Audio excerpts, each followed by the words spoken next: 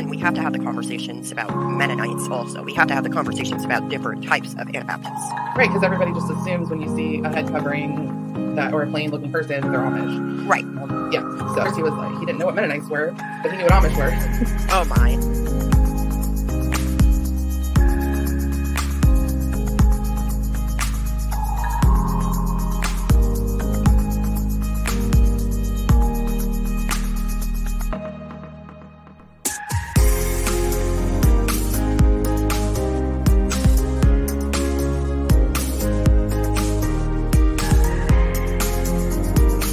Good morning, everybody. Welcome back to another episode of the Sacred Subjects Book Club.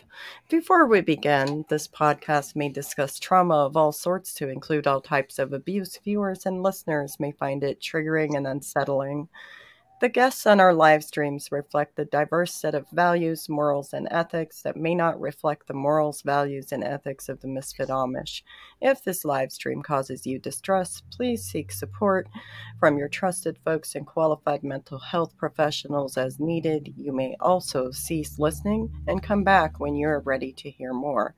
With that being said, hello, good morning.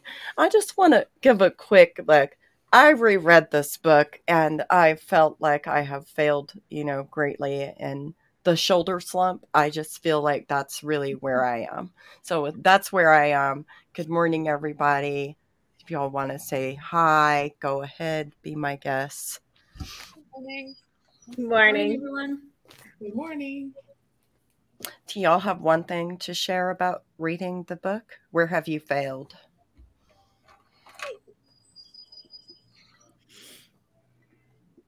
Don't everybody jump at once.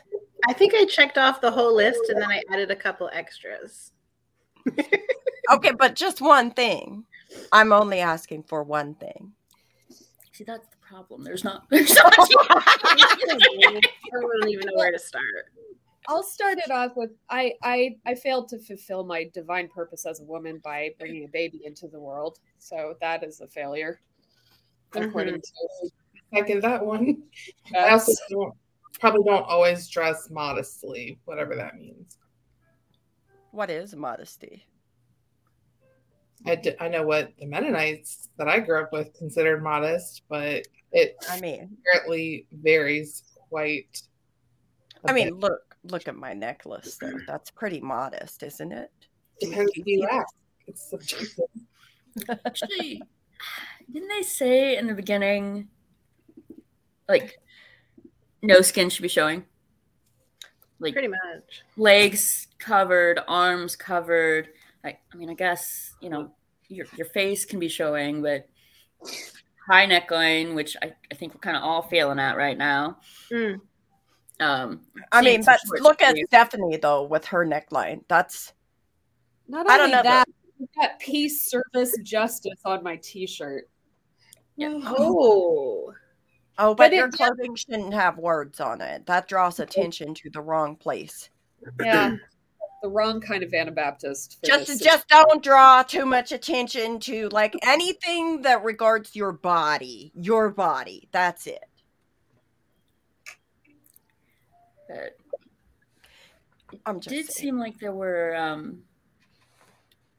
moving goalposts, I guess, in what was deemed acceptable and not, because not every girl is going to be able to grow up to be a mother. They do raise that possibility. Mm-hmm. That's obviously the highest calling. So if you're not a mother, I don't know. Are you even a woman? Can you even obtain the highest status? Not a valuable woman. Right. Because that was kind of the implication, was not all of you will become mothers, but if you don't, you exist, but you're not as valued. I would maybe like to talk at some point about it seems to be some confusion about the role of marriage in conception. Yeah. I feel like you go away from this not sure Okay, so can I is it okay if I start reading? Yeah, go ahead. Be my guest. Let's see here. All right.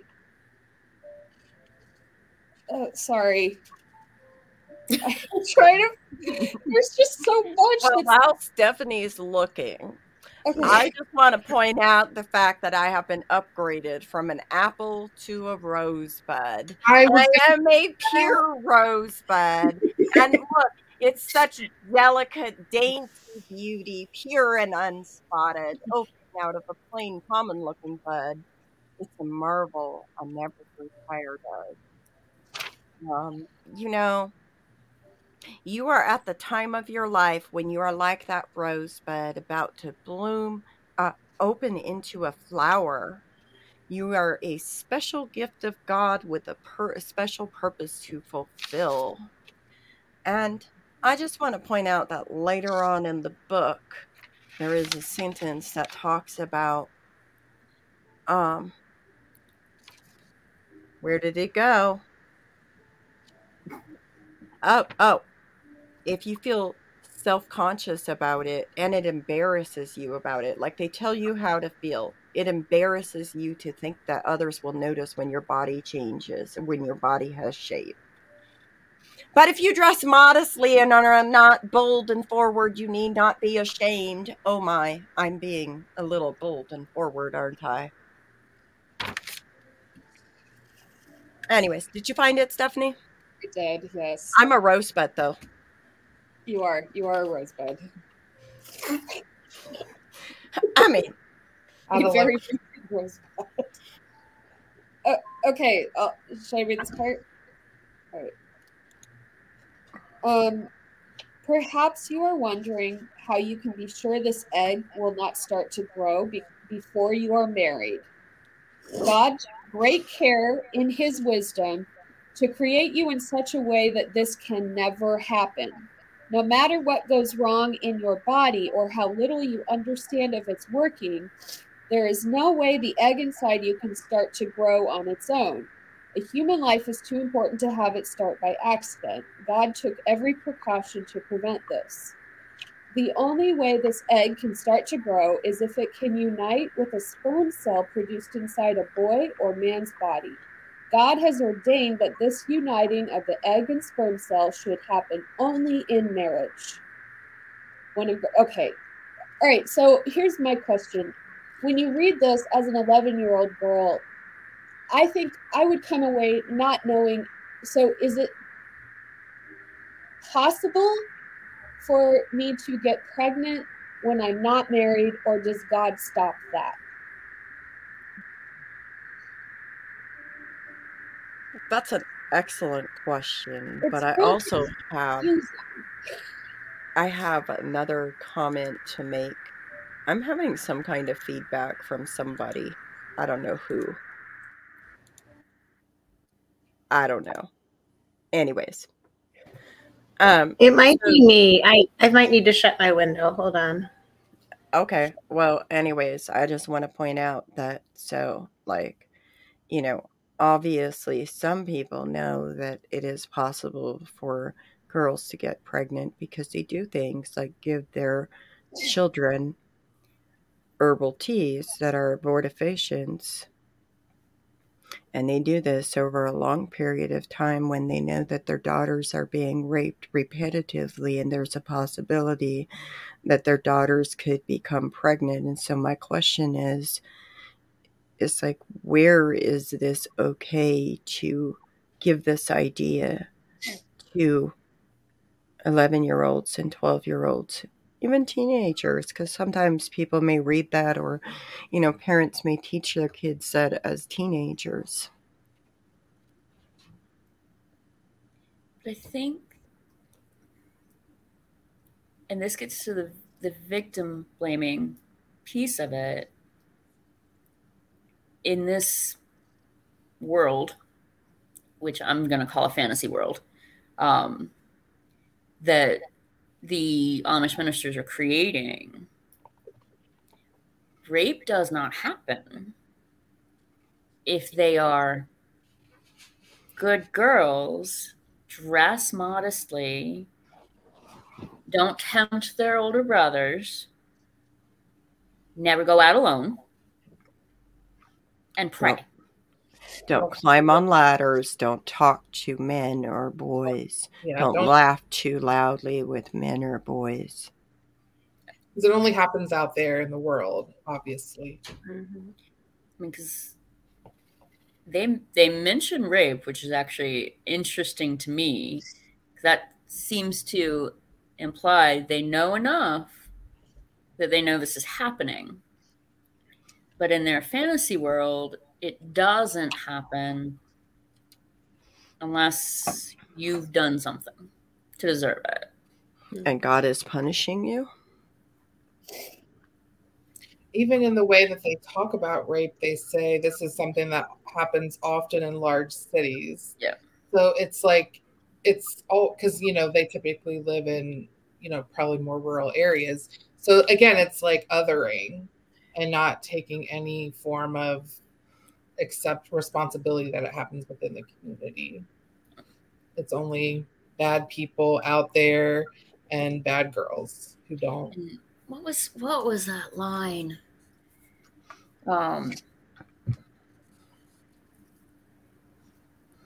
Something about you still have a chance to make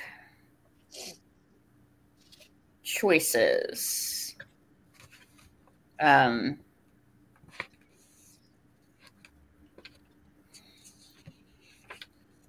it's really kind of there's no concern for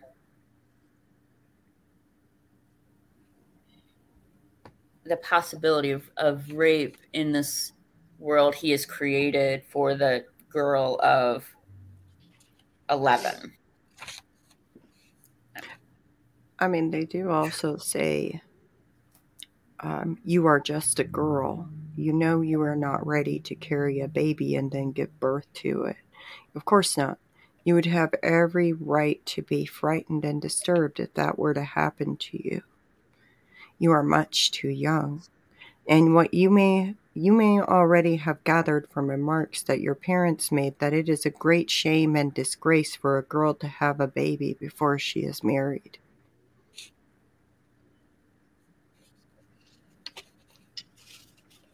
That part. But that's like, then they go on to talk about the egg and the marriage and all of that. Like, it's, and again, the idea, once they are married, even their bodies belong to each other. Your body is no longer your own. Where is your bodily autonomy? Where is your capacity and ability to say no? Are you allowed to say no?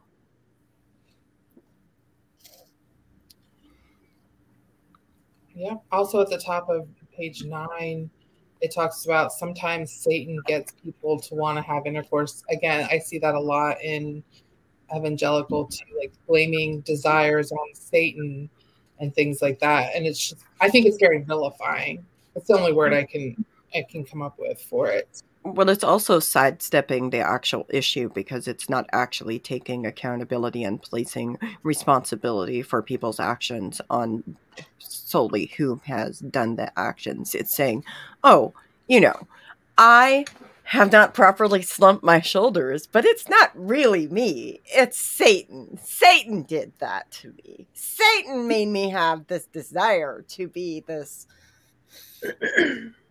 loud, obnoxious, worldly person with my necklace and my lack of a shoulder slump and my neckline here that I just really had to display just for this discussion. That was Satan. That wasn't me. That's just Satan and my lusts that come from Satan, which takes any responsibility off of me. It's like, I didn't really do it. Yep. That's it. I thought it was really telling, like throughout the whole book, the goal is just for the woman or the girl to be invisible. And yet, while you're being entirely invisible, you're expected to carry the weight of anything a man does. And I didn't see at any point that there was anything mentioned that, hey, maybe the man was in the wrong. Maybe the boy was doing things he shouldn't have been doing. I don't know. That just really, it's just ugly. Yeah. The invisibility and yet the responsibility. And we have so much responsibility placed on us as young children, even. It's part of why I talk about this is I don't believe that Amish men should be speaking about Amish women's experiences because they literally have no idea what it is like to live in a culture like that.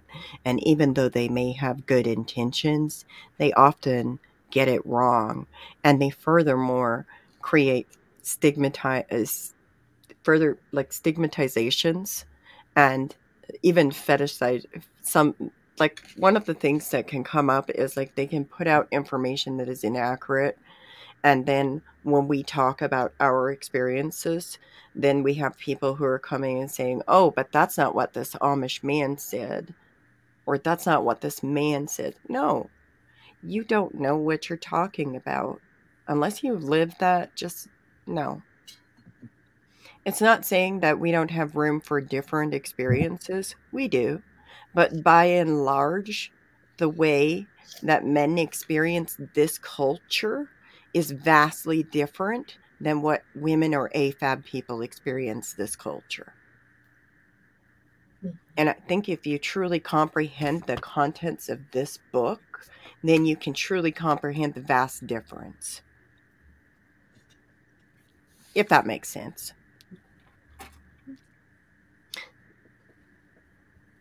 But Jessica, didn't you have a list of like things? Can we hear your list of things? I want to know. It's 2 pages long, but yeah. Oh, go ahead, read. So like the book literally started within the first couple of sentences with body shape shame. So like that's from the get-go. And I have to imagine that was probably instilled really early in life, even before 11. Shame over being noticed. Which, yeah. And girls are expected, don't be bold or forward. Your future is to be a wife and a mother. Yeah. There wasn't any other option. Your life role was chosen for you. You don't draw attention to yourself. Literally, normal body functions are shameful. Like I noticed they talked about the period and your time of the month, and you're supposed to keep it a secret and whisper about it. Even that was considered shameful.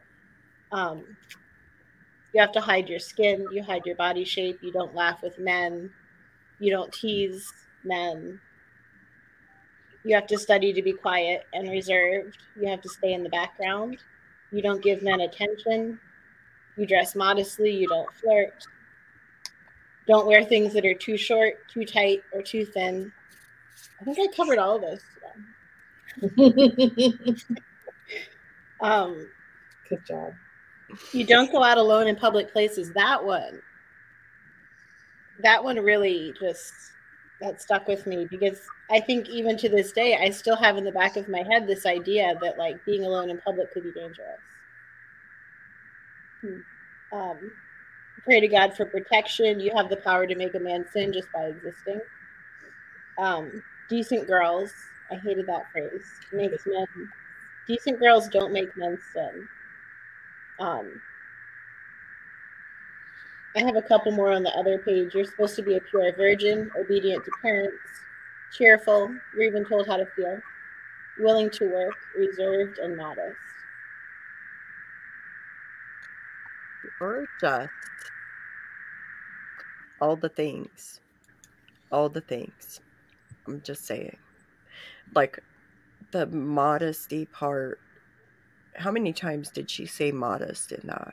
Or something that was regarding modesty? Modesty like that's... Huh? Modesty and purity. All those things. How I just can't even. Like, how is that even? Just how can you even have like a hope for a future at that point? And I noticed too, one other thing I jotted down at the end of the page was they literally said, you're responsible for your rape, and he is the victim of your carelessness. Mm-hmm. Mm-hmm. That is so damaging, especially for a child, to hear those words and to carry that and always feel like he was the victim. And at the same time, you're not a virgin anymore, so you're really not. Just the level at which it communicates devaluing of their humanity is so it's so sexualizing. Like I just wonder if the person who wrote this seemed to be really obsessed with the nascent sexuality of this theoretical 11-year-old girl. It's really gross. Right, and they don't differentiate between, or the author doesn't differentiate between if something happens to you, it only places so much emphasis on how you're dressing and causing, men or boys, brothers, doesn't matter. So imagine all that added shame when something does happen to you. I don't even have to imagine it. I don't either. But I just want to say that this book does irreparable harm to many children, and I think it is important that we really discuss it openly because of that. Mm-hmm. Mm-hmm. So, as the outsider,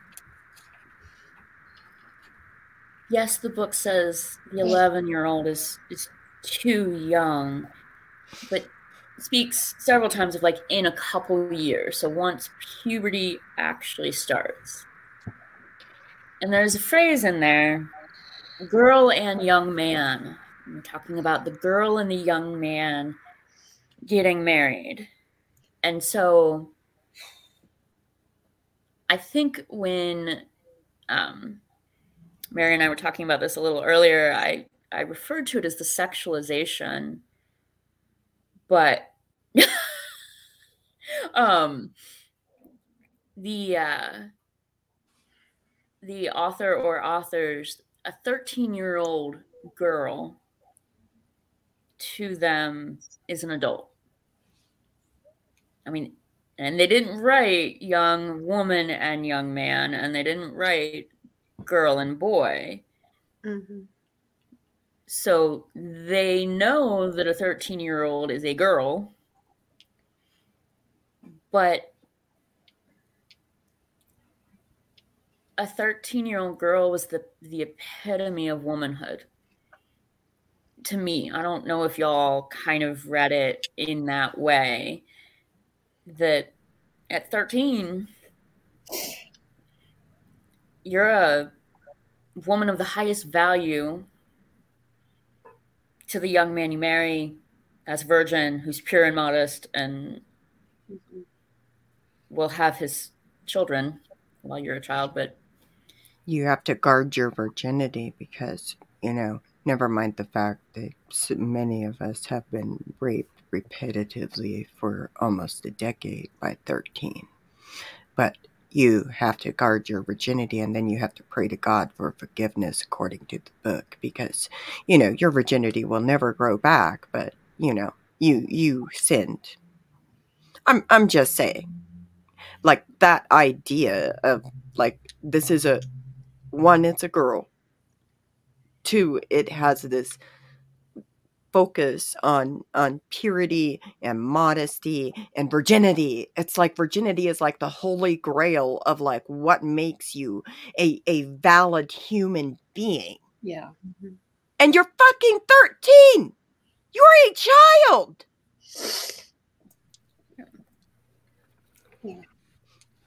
Like, how does that work? And what I got from that is a 13-year-old is not a child. But they call him a girl. But you're a girl. That's what he says in the book. Well, he also says young man. So maybe you never get to be a woman because woman sounds like you have more control over your life than they think you do. I mean, maybe that's another part of it is flat out, your path is decided. Part of a chunk of Jess's list came down to, right? Your path is decided. And so maybe you're always a girl. You'd be 40 and a girl. Until you're married and have a family. And then you're suddenly a woman. And you're supposed to submit to your husband because all things, he is the leader. He has been ordained by God to be the leader of your home. And so therefore, you are to submit to him. So are mothers women on kind of that level of men?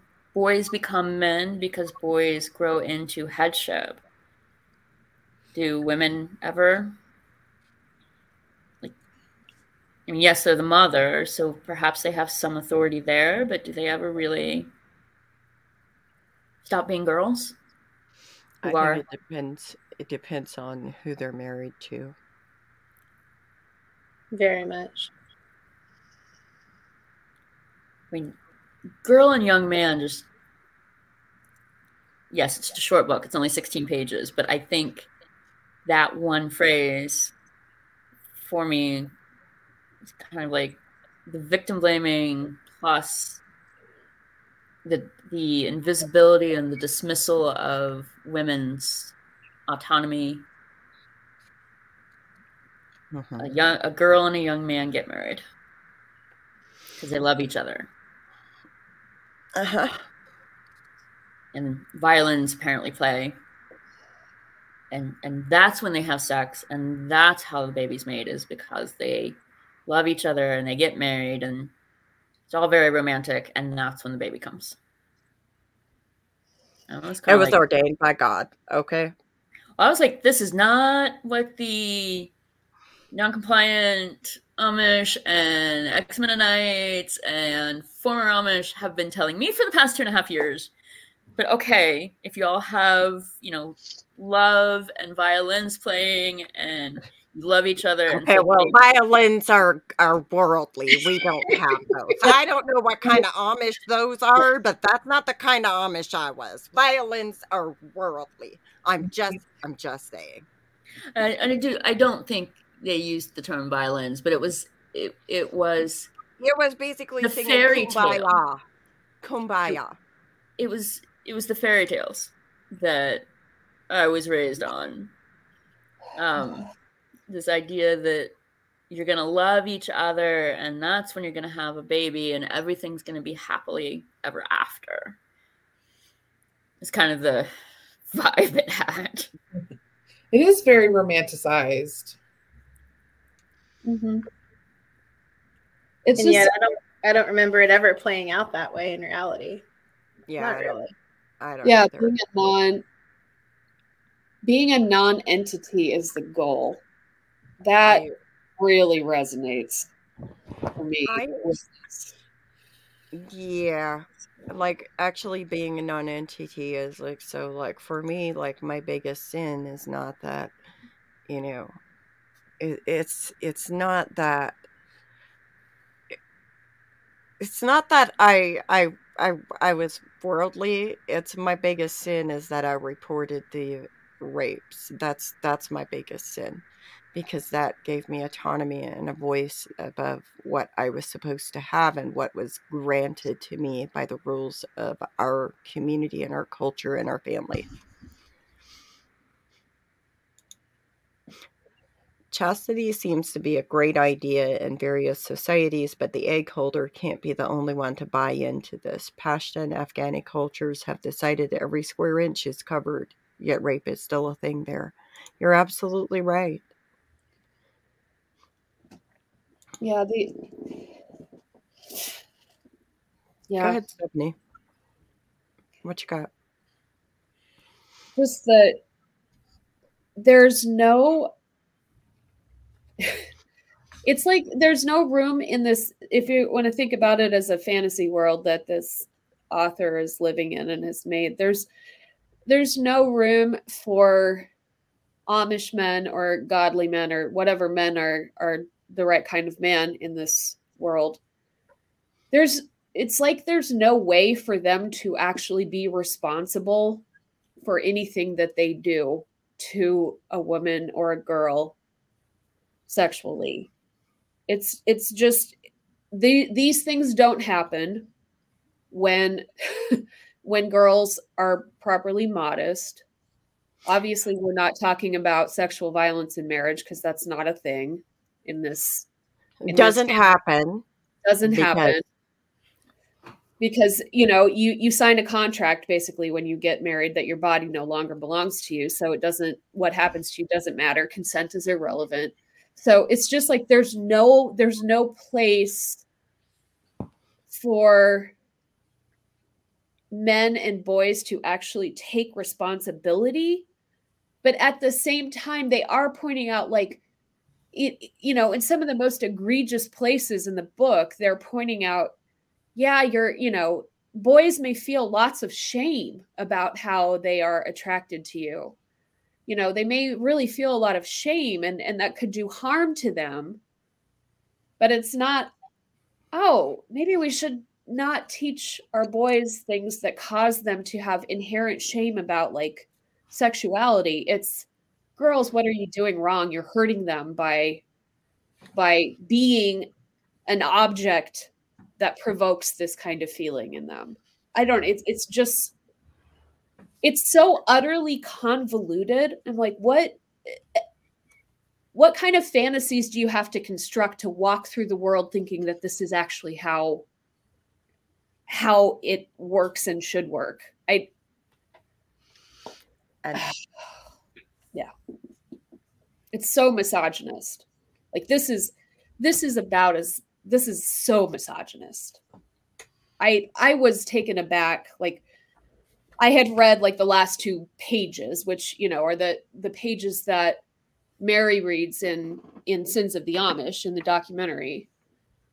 But I hadn't read the whole thing until I prepared for this. And it was just, there wasn't a single page where I wasn't like, this sentence is an act of violence against children. And this one, and this one, and this one. Want to hear a fun fact about that booklet recording for Sins of the Amish?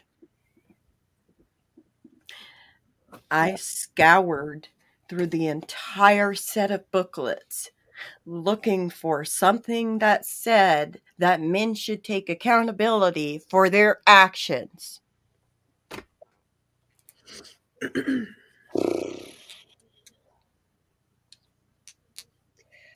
And we're on what, booklet 3? Have we found anything that says men should take accountability for their actions? Nope. Like, that's just a side note. Men should maybe accept accountability for not beating their children hard enough when they, like, that's what I got from the last one we did. For sure. If your children are acting out sexually, it is incumbent upon you to beat them harder. And if you don't, then, it's on you. I mean, that. They make my head hurt. I'm sorry. No, I'm sorry. Like, how is beating your children? How is hitting your children? How is, like, that whole idea of, like, we already know that there are ex-Anabaptists or even, like, current Anabaptists who may beat their children to death. We have evidence of this. Currently, there's 4 adults being charged that were raised in an Anabaptist home who pretty much beat this 4-year-old child to death. So how is this acceptable? I think the most egregious thing about this book and this entire thing about this book is the fact that there is a fucking social work professor who endorses this book. And then claims she didn't really endorse it, but it says recommended resources. So I don't give a cribbity crap. If you don't want to say I'm recommending this, then don't put it under recommended resources. Yeah. That's not how that works. Mm-hmm. And there's also another agency that wrote another book that circulates this book to Amish people as a recommended resource. Again, they proclaim that it's just, well, we use it as an example of blah, blah, blah, blah, blah. That's not what you say in your book. You say it is a recommended resource. So quit lying. Either you're lying when you say it's recommended, or you're lying when you say this is what we use as an example. But why do mental health professionals who are licensed and credentialed think this is okay? Have they read it? I'm sure they haven't. And it's not, it's worse. Yeah. Because I want to know if they read it before they put it on their recommended resources list, or if they're just like, oh, well, I hear that every Amish family gets the sacred subjects. Let me recommend that because that's cultural sensitivity. I'm sure that's it. I had just visions of walking into like various social workers' offices and being like, okay, you recommended this. You are going to sit here and I'm going to read it out loud to you, and you are going to hear the words that you recommended. Yes. And I mean, I think we talked about this in the last episode, but these books were primarily for Amish kids, right? I mean, this was primarily an Amish series. Yes, it's written by an Amish minister, available from Pathway Bookstore in Michigan, right, which is an Amish publisher. And now, because there's been some lumping together of Amish and plain Mennonites in various social service approaches, you know, that these recommended resources that are coming from, you know, whether it's from Jeanette Harder's For the Sake of a Child or from, you know, other like organizations in Pennsylvania, like there are a few where we've seen this phenomenon of these books being recommended by, you know, MSW to PhD social workers. Like they're being recommended more widely, and so now like the likelihood of plain Mennonites also teaching them and reading them has gone up. Like non-plain and non-Amish secular professionals are helping make these books more credible, not only within Amish communities, but in communities that they weren't even part of before. I mean, I can't get my brain around that. I mean, what happened to the do no harm part of medical professionals? I mean, I could have sworn that was still in there. Yes, it is. As a what do I know? Professional, that just makes my blood boil. As a professor, Jeanette Harder, she should not have her job. She should not be doing what she's doing because she is... Okay, so Alan Hoover, Old Order Mennonite. And he is first author on For the Sake of a Child. I don't know how sacred subjects wound up on their resource list. I don't know if Alan Hoover recommended them. I don't know if someone else that Jeanette Harder was talking to recommended them. But they are now in this book. And they have remained in this book. Yeah, they have not been removed. Whatever she's saying, these books are still recommended in all the editions of that book, of For the Sake of a Child. You know, when she is teaching master's level students working towards their MSW, and she is, you know,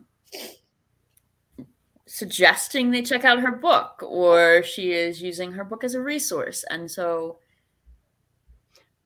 she's probably never read them. Okay, question. And now she's spreading that further. She's not only just spreading that further by teaching, but Are you aware that on Goshen College's website, they actually list that god-awful book? Mm-hmm. Well, it legitimizes it. Like when a mental health professional recommends something, it adds legitimacy to it because people say, "Well, you have the education and the background, so this much." So it's going to add. It is going to cause more people to feel like it's a legitimate resource. That's why you should do your homework before you recommend anything. So then, is Goshen College now part of that issue as well? If it's on their website and they're recommending it, then yeah, I would think so. And Goshen College knows the issue. Oh, yes. They have been sent a very descriptive email about that issue. And so they are choosing, and an institution wants to gain more name recognition so more students will want to attend. Okay. And so they're going to talk up what their faculty have done. Okay. And they don't really know what their faculty are up to. I'm going to be honest. Like, no one in my university's marketing department knows what I do or don't do. I could pretty much tell them anything. Now, I might eventually be caught for the lie, but if I actually wrote a book and told them I wrote a book, they would publicize it without necessarily reading it, assuming that I know what I'm doing, and therefore I wrote a decent book. But Goshen knows. So, like, just hypothesizing here. So what if you wrote a book and you published a book and your university like publicized it for you? However, pause, like it comes out that this book is like inherently promoting patriarchal white supremacist ideas that are victim blaming and harming children and women disproportionately inside of certain marginalized communities. How would your college possibly respond to that? It would depend, actually. Because the assumption is that the university cares about these issues. More than they care about increasing name recognition. Now, I would like to believe that my university would care about these issues more than they would increasing name recognition. Really would. I hope.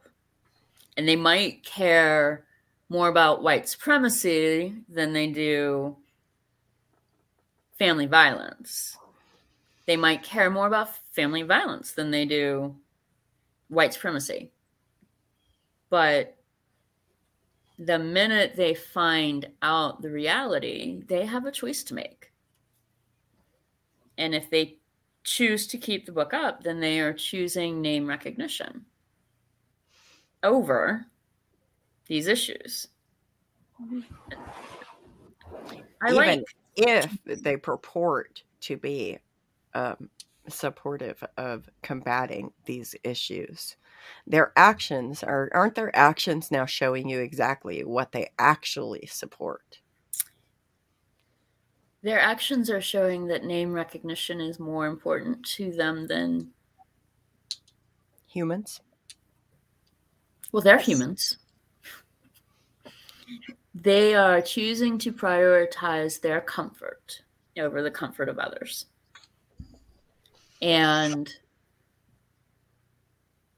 like I like teaching. I worked very hard to be able to get the job I have. But if anybody thinks that higher education is liberating, I guess. I mean, you can, education has a place and a role, but it is an institution that seeks to maintain its existence. So Goshen isn't necessarily going to take down a book that has a lot of sales because it has a lot of sales and that increases their name recognition. Jeanette, I I don't know how you recommend a book you haven't read. Like, to me, as an academic, that's atrocious. Like, that is one of the worst things that you can do in your research without making this about her. Like, we'll just stick with, she recommended a book that I don't think she read. And I don't get that. I don't know how you keep your job. I don't know how you think that's a good idea. You know what would happen to me and my job if I recommended something that I did not read?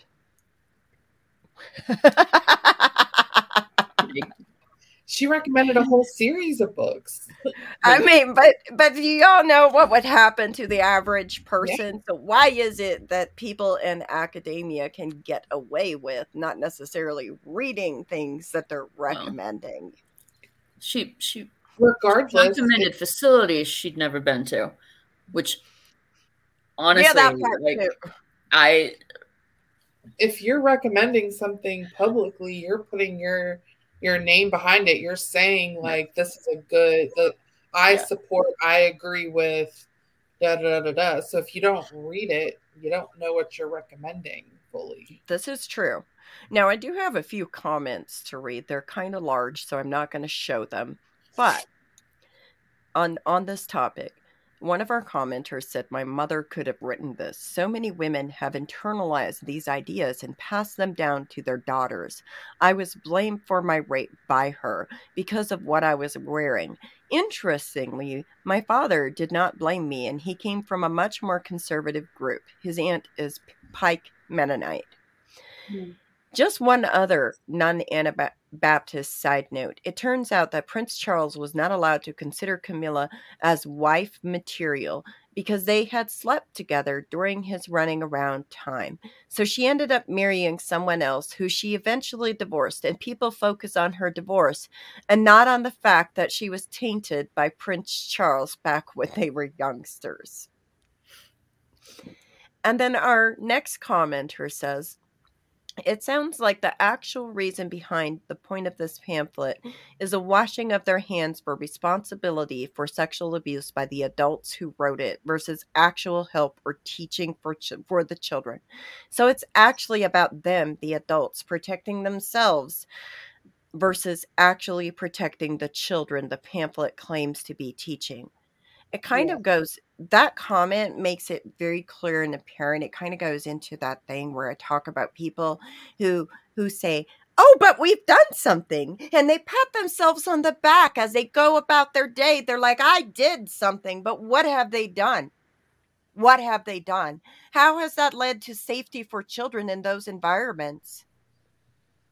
Well, it brings answers into a place where people need answers and gives them just egregious answers to really, really natural questions. It's like, oh, here's a gap in knowledge. Let's fill it with misogynist filth, because that's what this is. It is misogynist filth.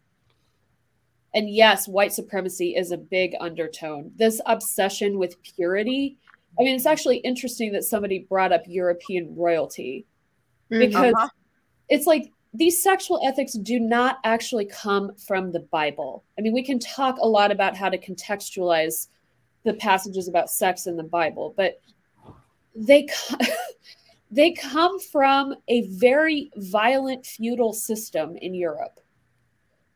And they are being taught to children as though it is a direct command from God.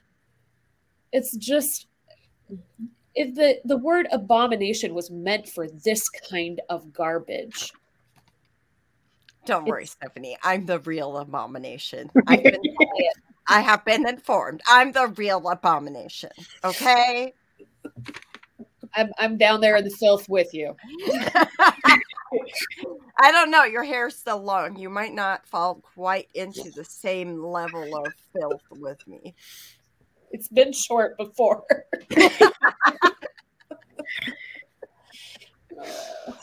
Stephanie, I'm sorry. Go ahead. Stephanie, that made me think about a couple of years after I left the community. I was working in a Middle Eastern country teaching English, and very conservative, extremely religious community and area. And I found it really telling that the way that I grew up, I literally didn't have to learn any new rules. I fit in there like I belonged. Wow. And like it was literally the same shaming of women, the same responsibility on women. The men did whatever they wanted to do. And like, I don't know, I felt like I was back in the community again. So here's a question, because like on page 12 of this booklet, I found it, y'all. Y'all, I found it. It says, although there will be some discomforts connected with having your period. Yeah.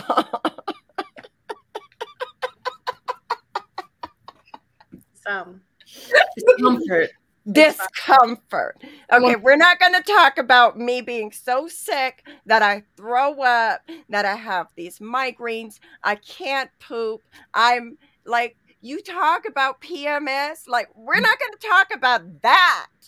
We're not going to talk about the actual physical pain, the inability to eat properly because your stomach hurts so bad, or the cramping that people can have, or even the excessive hemorrhaging that people can have, where sometimes they need medical intervention. We're not going to talk about that. No, just ask your mother. Your mother will tell you what to do. Discomfort. And make sure you whisper about it. Definitely written by someone who never had one. Mm-hmm. Also, what happens if you start your period before you're a girl of 11? Like a lot of girls start at 10 or 11. What if you don't read that? Like some even start at 9. Like, seriously, like children have been starting. AFAB children have been starting their periods in a variety of ages. I know people that have gotten their period anywhere from the ages of 8 to like 19. Mm-hmm. At the end of the day, all of that is fucking normal. Mm-hmm. All of that is normal. So why are we like... Anyways, I digress. We got sidetracked. Don't worry, though. Your period may be irregular at times, which is nothing to worry about. Okay? But again, when your mother gives you abortifacients to ensure that your period is regular, what does that say? But I digress. I got sidetracked again. Having your period is nothing to be ashamed of or to be frightened by. Oh, now we're not supposed to be ashamed, but you told us to be ashamed of it. You told us to be ashamed. You told us to be ashamed of our developing body. You talked about our peaked bras or whatever that was. I don't even know. I might have to go buy me a new bra to see if I can figure out how to make it just peaked enough so I can get into trouble again. Saying. They're on vintage websites, I'm just saying. I mean, maybe a corset would work better, but I digress. I'm getting sidetracked again. I do have a point here. It is your body's way of getting rid of what is not needed, and it is a monthly reminder of the marvelous role of motherhood God may be preparing you for someday. Just as a rosebud unfolds at the right time into a beautiful flower, pure and unsoiled, so is your life at this time. You are a virgin. This means a girl who is still pure and has never had intercourse. Your virginity is a treasure once lost, can never be regained, no matter how hard you try. Now it is true that God can forgive you if you sincerely repent, but the scars will remain and your virginity will never come back. This is the part that I feel is traumatizing for anyone to hear, but if you are a victim of sexual assault. Imagine reading that. Well, yeah. Or maybe you don't have to imagine, but yeah. I don't have to imagine. I'm not even going to go there. Read my book if you want to know what that made me feel like. You're welcome. There's such a small, like, window. So, no, your period is not something to be ashamed of so long as you whisper about it to your mother when no one else is around, and you do everything she tells you to do about handling that period, because of course she's not going to be surprised or embarrassed. And so you have this very narrow, small window. Like, as long as you do X, Y, Z, A, B, C, and D, and your mother does E, F, G, H, and I, then you don't have to be ashamed. Now, if any one of those is not met, then it's shameful. But window. But how carefully will you will want to guard that treasure then? We now have virginity as a treasure. We are a treasure to be found. Okay. No, that was how I was raised. That's Southern Baptist too. So don't be careless. Don't be careless or take chances with it. That flower metaphor is really popular. It's such a weird fetish. Like, you may not realize it. It is part of human nature that boys are attracted to girls. They are sexually attracted by the bodies of girls. It's human nature. First it was of Satan, now it's just human nature, and boys can't control themselves. Got it. Well, human nature is of Satan. Again, Southern Baptist. Like, I have to admit, I was surprised as I was reading this that the biggest thing that was so unfamiliar to me was I'm so glad that statement is circling around. Thank you for sharing that. But it was really that we were probably more for, children as duty and obligation, not this great love that is described. But a lot of the rest of it was kind of more extreme of things that are in the Southern Baptist Church. But you have a really, really small box that if you fit into it, like, again, you do A, B, C, D, E, F, and G. By the way, part of that is not making boys or men rape you, because that's all on you. Guard your body carefully, dress modestly, not to display your bare skin or even unnecessarily the shape of your body. Don't wear a pointy bra. Okay? Don't wear a pointy bra. A trap that some girls fall into is that of flirting. Be careful that you do not enjoy laughing and teasing with boys or men. Be careful not to act in a way that is unbecoming or in a way that is not becoming. And my question is, what the fuck do you mean by becoming? Not becoming. Who gets to define that? That is a very subjective statement. Going out of your house by yourself, not praying hard enough. Whatever your bishop says. What is not for sale should not be advertised. If your body is not for sale, do not advertise it. Again, we're back to property. Now I feel like I'm going to the sale barn to an auction to be auctioned off, but I digress. Study to be quiet and reserved. We've talked about that. Then they give the idea of, like, if you've read a newspaper, then you've probably heard of the word rape, because it's so common in the world. Any newspaper you read is going to have that word rape in it. I digress. I'm done. I'm going to stop reading the book. I'm done.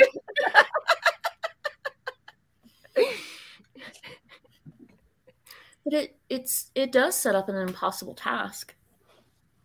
Like, the only way to not feel shame is if you meet all of these things, which are impossible. And it also keeps people busy. It keeps women in particular. I mean, just gesturing back to the person who said, my mother could have written this. Mm-hmm. I mean, I do think it's like when you take like a step or two back from stuff like this and like what function do they serve? One of the functions that they serve is that they keep women preoccupied with policing themselves and each other. That becomes the most important thing. It's like you've got that narrow window, and if you fall one way or the other, or, you know, I mean, you may have absolutely no control over it, but, you know, there's this very narrow window to success as a woman. And, you know, part of how women conform to it is by policing each other is one way of putting it, by using this ideology as weapons against other women. And then, you know, because this kind of ideology produces so much trauma, like that's a way of keeping the trauma cycles going. Oh, you know, you have to do this. I had to do it too. You know, you failed at this. You know, this is what you get. Just all of that preoccupation that women and, you know, AFAB people can pick up about how other women are dressing, you know, how girls are dressing. Oh, I noticed that your neckline was a little bit too, I mean, just this happens in evangelical churches all the time, that like women will take girls aside and give them a little lecture on how they're dressing and how they need to change the way they're dressing because they're tempting men and boys in church. Like, that's a very common practice in lots and lots of church settings. And that's like, that is patriarchy in action. That is women fulfilling like their duty of filling their heads with crap. It's maintaining crap.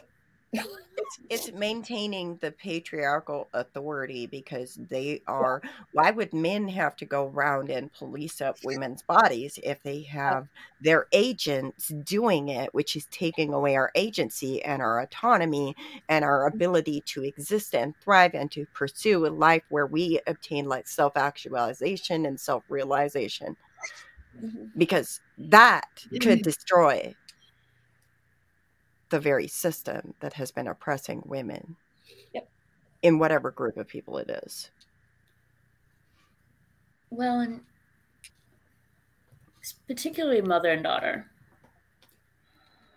is this simultaneously one of the few areas of authority that a woman is given, but also it is her success at appropriately training her child is one form of value, or actually devalue. I don't know if they get praised for raising girls properly, but they certainly get diminished for not raising them. I mean, you always know that girl that is such and such, you know, daughter, and they're just really like, you should look up to them. You should be like them. You should be more like them. I just don't know why you're like this, because, you know, you should be like that girl. Or Harrison. That one. Yeah, if you can make the women police each other, that's half of the work that you have to do, because you just keep them in their place, and then they just monitor each other. Yeah. It kind of builds that hierarchy too, I think, because in my community there were certain women, especially like the deacons' wives, you know, people that had power in the church, their daughters were always above the rest of us. It wasn't said like implicitly, but we all knew. Let me just tell you, the deacon's daughter, you could put one finger up here and see her hair, and it was just like everybody knew. Yeah. Oh, I just don't know why you're not more like her. We were all expected to be like them. Even dress patterns, like you were super extra holy if you did exactly what they did. Or, you pulled your covering really, really far forward. But it built that hierarchy in the church where you were literally policing each other, and it was just expected. I don't even think it just built it. It built it, but it also reinforces that hierarchy. It reinforces the social status. It reinforces the ability of, women who may be married to somebody who is in the ministry having more privilege and more power than, say, people who are poor or widow's kid, or, for whatever reason, they maybe have been adopted by a single mother, a single person, or, something like that. Like it reinforces that social status. Yeah. And because they benefit, they have no motivation, no desire to change it. That part. Well, and they convince, you convince everybody, well, if you just work hard enough, then you'll have the same status. That ain't happening.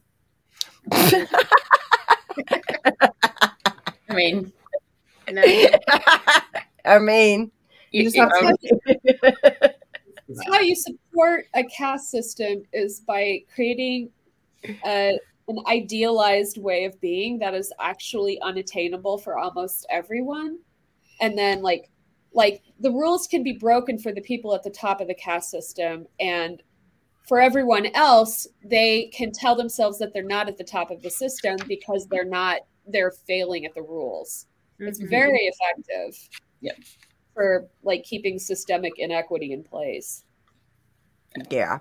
I could start talking about capitalism right now, but I'll well, I was gonna say I could talk about racism, but I mean we could go in all kinds of directions, but we also are going to have to wrap this up in a minute. So one of our guests or listeners says it seems like the patriarchal cultures sexualize everything that has to do with human interaction. The pressure is so heavy and traumatic, it's appalling. I would agree with that. And somebody else says this discussion connects to why women in other cultures force their daughters to get circumcised. We say it is barbaric, but we have our own circumcision. Yeah, that part. So with that being said, do y'all want to go around and give me your parting thoughts on this booklet, and then we can wrap it up? Jess?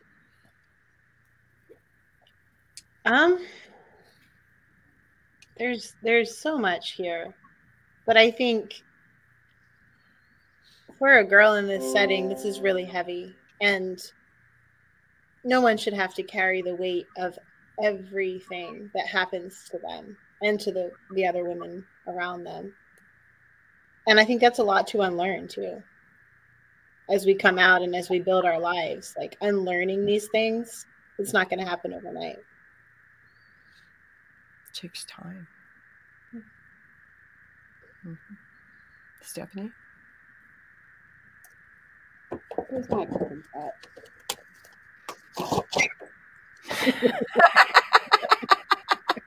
Stephanie just ripped the book. Okay.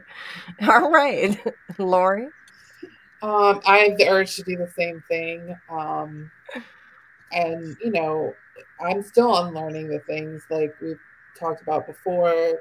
My community wasn't as conservative as some, and I don't remember seeing the books, but for sure it's passed down from generation, and there's Amish in my background, so I'm still unlearning things. And again, the mainstream culture has some of these ideologies just not as in your face, so it's a lot to unpack. And if you're someone that is still in one of these communities, just know that this is not what it means to be a woman, and you have other options.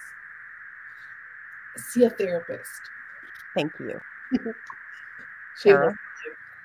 And we never really even got into the biology and what this is teaching young girls who may or may not have started their period about periods. But I think, for me, as I read it, as an academic, I think any academic who puts this out there should not be able to continue teaching. That's my belief about our responsibility as academics. In terms of the book itself, I think the biggest thing is 11-year-old girls are not 2 years shy of being women. And everything about this book praised like that 13-year-old girl as being the peak of womanhood and femininity. There we go. Provided that she was a pure virgin who had been obedient and all of these criteria were met. 13-year-old girls are children. Absolutely children. And this book does not treat them as such. It treats them as women. And that's the biggest